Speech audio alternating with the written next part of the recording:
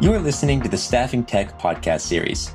In this series, staffing executives offer valuable insights for leaders across the industry to learn from. The ultimate goal of the podcast is to elevate the discussion of staffing technology, provide actionable insights to decision makers, help listeners learn from the experience, successes, and sometimes failures of leaders who have innovated and are moving the space forward and enhance the future state of the staffing industry. Thank you for listening, and we hope you enjoy the podcast.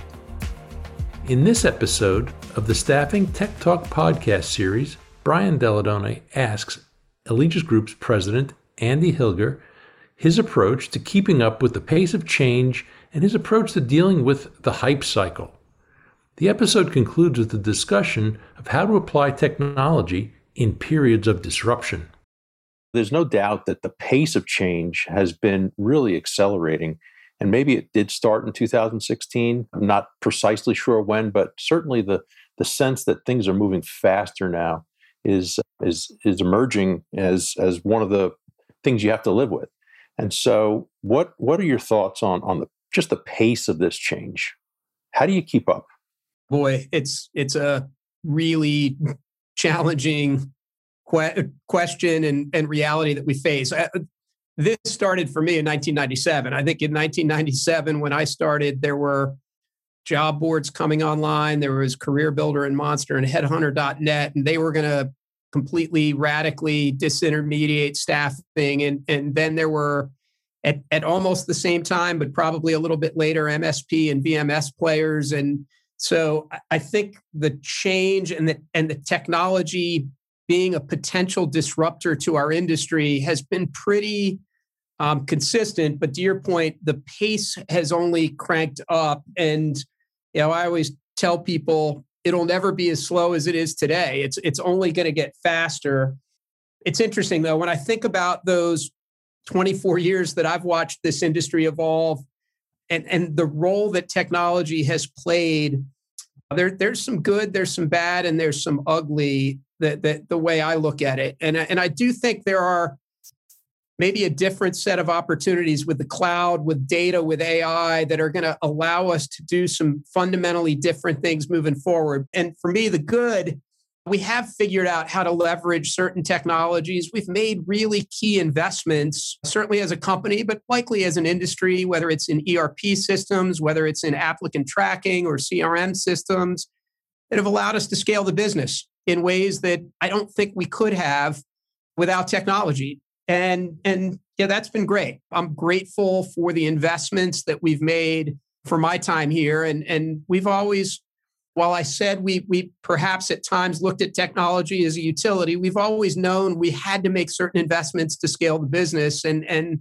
they've paid off really handsomely. In some ways, though, and this is the not so good, the way recruiters recruit today hasn't changed that much in the 20-something years I've been here. The process that they follow, the attempts to contact people still feel a lot like they felt in 1997. And so, yeah, that's not so good. But I think there's a lot of opportunity there. On the perhaps, if you want to take the good, the bad, and the ugly, on the ugly side, there are times where I think our fascination and our over-reliance on automation has perhaps set us back a little bit. And we can probably get into this more later, but as we've used more and more machines to start to parse out job descriptions and parse out resumes and understand how do we screen applicants and determine who gets to have a conversation with a hiring manager, we've clearly started to rely on lots of buzzwords, lots of ways that you can potentially game a system. And there's a lot of good that's probably come from that. You can fairly quickly identify potential needles in a haystack, but maybe I'll reflect on my career journey that I shared with you.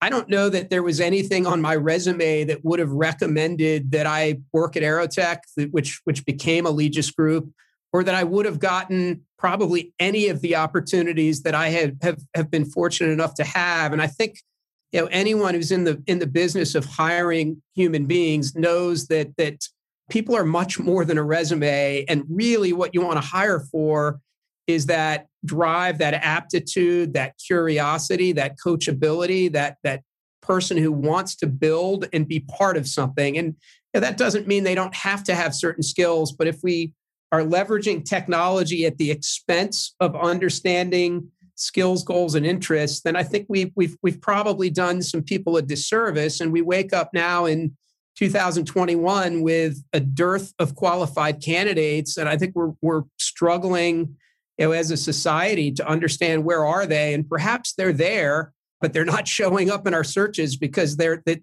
people on the resume don't represent the job description in the way our technology has been configured and designed. So all that said, the pace of change is only accelerating. It will never be as slow as it is today. And I think there's some risk, but there's great promise for what can happen as we think about how we leverage technology to create an amazing experience for clients and for talent into the future. That's really well said. Thank you for creating that clarity that draws that distinction between the good, the bad, and the ugly. So some of that ugly is causing some disruption. People are looking at these technologies sometimes as a panacea that might solve all the challenges of the recruitment process or the candidate engagement process.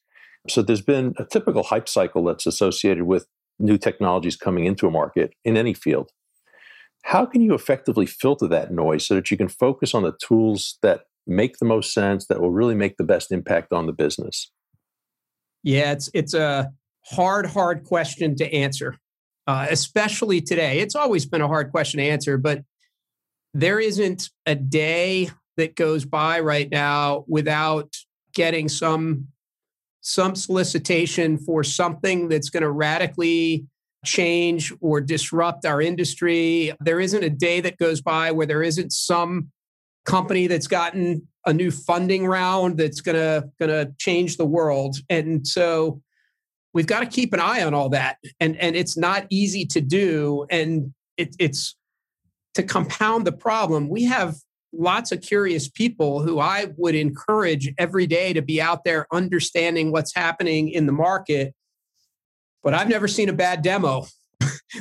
They're all pretty amazing. So I think for us, we're really working hard to start with what is the problem or what are the sets of problems we need to solve. If we start with, I found this cool technology, we can fall in love pretty quickly with some shiny toys. But if we start with, hey, there is a potential problem, an inefficiency, an opportunity, a point of friction that we need to solve for to delight our candidates or our customers, then I think we have a fighting chance to really identify what are the best out there. The other thing that I mentioned there is we really try to crowdsource this in a lot of ways. And the cool thing about collaboration tools and the different things that probably have accelerated in the last couple of years during the pandemic is there are better and better ways to share information that sort of cut across the hierarchy and establish these networks. So we've been really intentional about leveraging tools to allow people to share what they're learning, allow people to share articles, allow people to ask questions. Hey, has anyone seen a chat bot that has solved this problem? What has been your experience? And I think for me, it certainly raised my level of comfort and confidence, and probably my consciousness about what's going on in the space. But hopefully, it's empowering and raising the collective consciousness across Allegis Group. And then, finally, and it probably goes without saying, we have to leverage experts that are in the space, and it's one of the reasons that I love what Talent Tech Labs does, because we have lots of people who are sort of citizen analysts who are out there finding or exploring or asking questions about technology. You have the experts that can say, hey, we've actually kicked the tires on that. Here's where I think that can really help you. If this is your problem, this is something you ought to consider. And so I've got the ecosystem in my office. We talk about it a lot, and it's not just TTL. It's Gartner, it's ASA, it's SIA. There's some great resources, but I think the fact that you wake up every day and focus on talent technology is a tremendous asset to us and something that we probably can't use enough, Brian. Well, thanks for saying that. But I love the idea that you too, like we, focus on the challenge that needs to be solved and not tech for the sake of it. So I think that's got to be the genesis of how you think about these things. For technology's sake is not going to be a very fruitful pursuit. If it's applied to solving a real world challenge, I think that's where the rubber hits the road. That's a great frame of reference. Yeah, I have learned pretty quickly that innovation is got to be viewed from the outside in. It's got to be done close to customers. And I don't know that I'm always successful, but as I meet with our teams across the business, one of my messages is always innovation is not happening in Baltimore, where we're headquartered. This isn't where all good ideas emanate from. They really are coming from people who are out there being incredibly entrepreneurial, understanding where perhaps we could do something different or try something different. And then it's our job to figure out how do we gather that insight, really understand which of those ideas we can experiment with. And that's where we really start all innovation. So we've made mention a couple times of the introduction of artificial intelligence into the recruitment process and into the way people are assessed for their fit. What do you think the traditional staffing models will evolve into when artificial intelligence is more effectively applied? And it's assuming it can be effectively applied.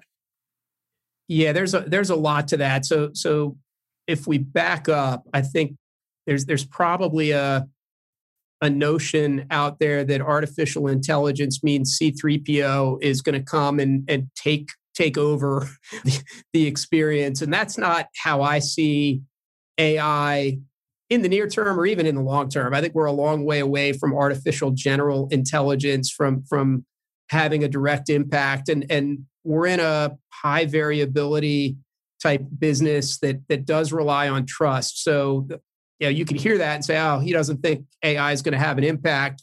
Quite the opposite. The way I think about AI is that it is really about cheap prediction.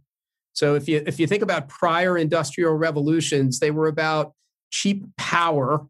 They were about cheap communication and access to information when you get to the internet. Now, this is about cheap prediction. And AI is really leveraging ideas and approaches that are 30 and 40 and even 50 years old when you think about neural networks and how underlying machine learning works. But at the time, there wasn't the access to the data or the compute power that there is today. So, when I think about AI in our business and in our industry, I think about how many times a day is somebody making a judgment and ultimately making a decision, and what is informing that judgment and that decision? And are there opportunities to bring to bear a prediction that may not be exactly right, but it's going to be directionally right. And over time, it's going to get better and better. And it's going to allow humans to make better decisions as we move forward. So that could start with ensuring we're helping our recruiters focus on the best candidates. And there's underlying AI that can do that. But it can certainly expand to start to inform decisions that we're making about which customers might have the screaming need for talent that we're finding, or might be evolving the way that they're looking to evolve the way they're getting work done and may need a different service that we can provide. And how can we leverage all of the data and the insights that we have to make predictions that just make our people better, faster, stronger, and ultimately make our customers that much better at what they do. So there's a lot there, Brian, and you could apply that cheap prediction to 100 things across our value streams. But at the highest level, we've got to figure out where are the best examples to really provide that cheap prediction and allow somebody to make a more informed decision moving forward? And how do we then leverage those models and train them to get better and better with the more data that we have? That's a great way to look at it.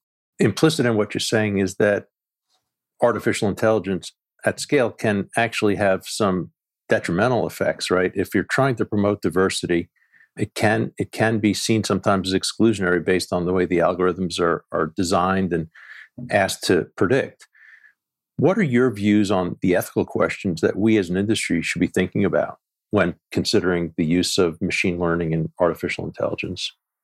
I don't know if it's necessarily the way the algorithms are designed, although there could be an element of that, and I'll probably be out of my depths here, but I do think there is a massive risk that training models on decision-based data that has inherent conscious or unconscious bias in it is going to potentially anchor those algorithms with those same biases, which I think is what you're saying. And I think we've seen that in industry with some pretty sophisticated AI players out there as they've released different bots and different AI into the world. Some pretty negative things or negative externalities have happened. And AI, while the implication is it's really smart, it's not really smart. It's about optimizing one objective function. And at times it will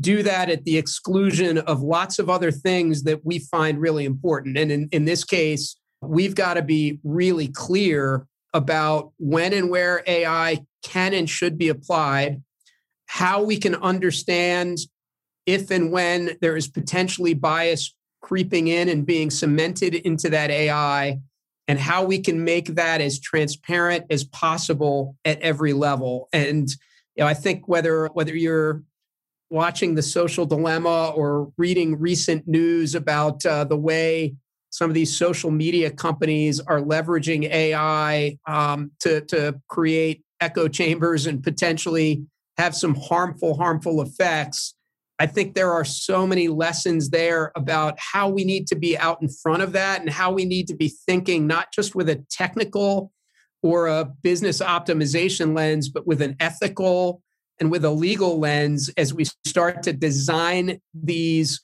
AI solutions and bring them to bear. And I think, Brian, there's a risk right now that it can be a little bit of the Wild West. Anyone can proclaim that their technology is AI. And so there's got to be some work that we all do to define some standards and to make sure that there's an ethical code that allows us to improve the situation, not make it worse. And the reality is there is already plenty of unconscious bias that finds its way into hiring decisions. There is promise that AI could allow us to eliminate and mitigate that, but we have to be really intentional about how we do that. That's exactly right. Thank you for listening to the second episode of the Staffing Tech Talk series. Stay tuned for the next episode, How the Staffing Industry Can Evolve Through the Use of Technology.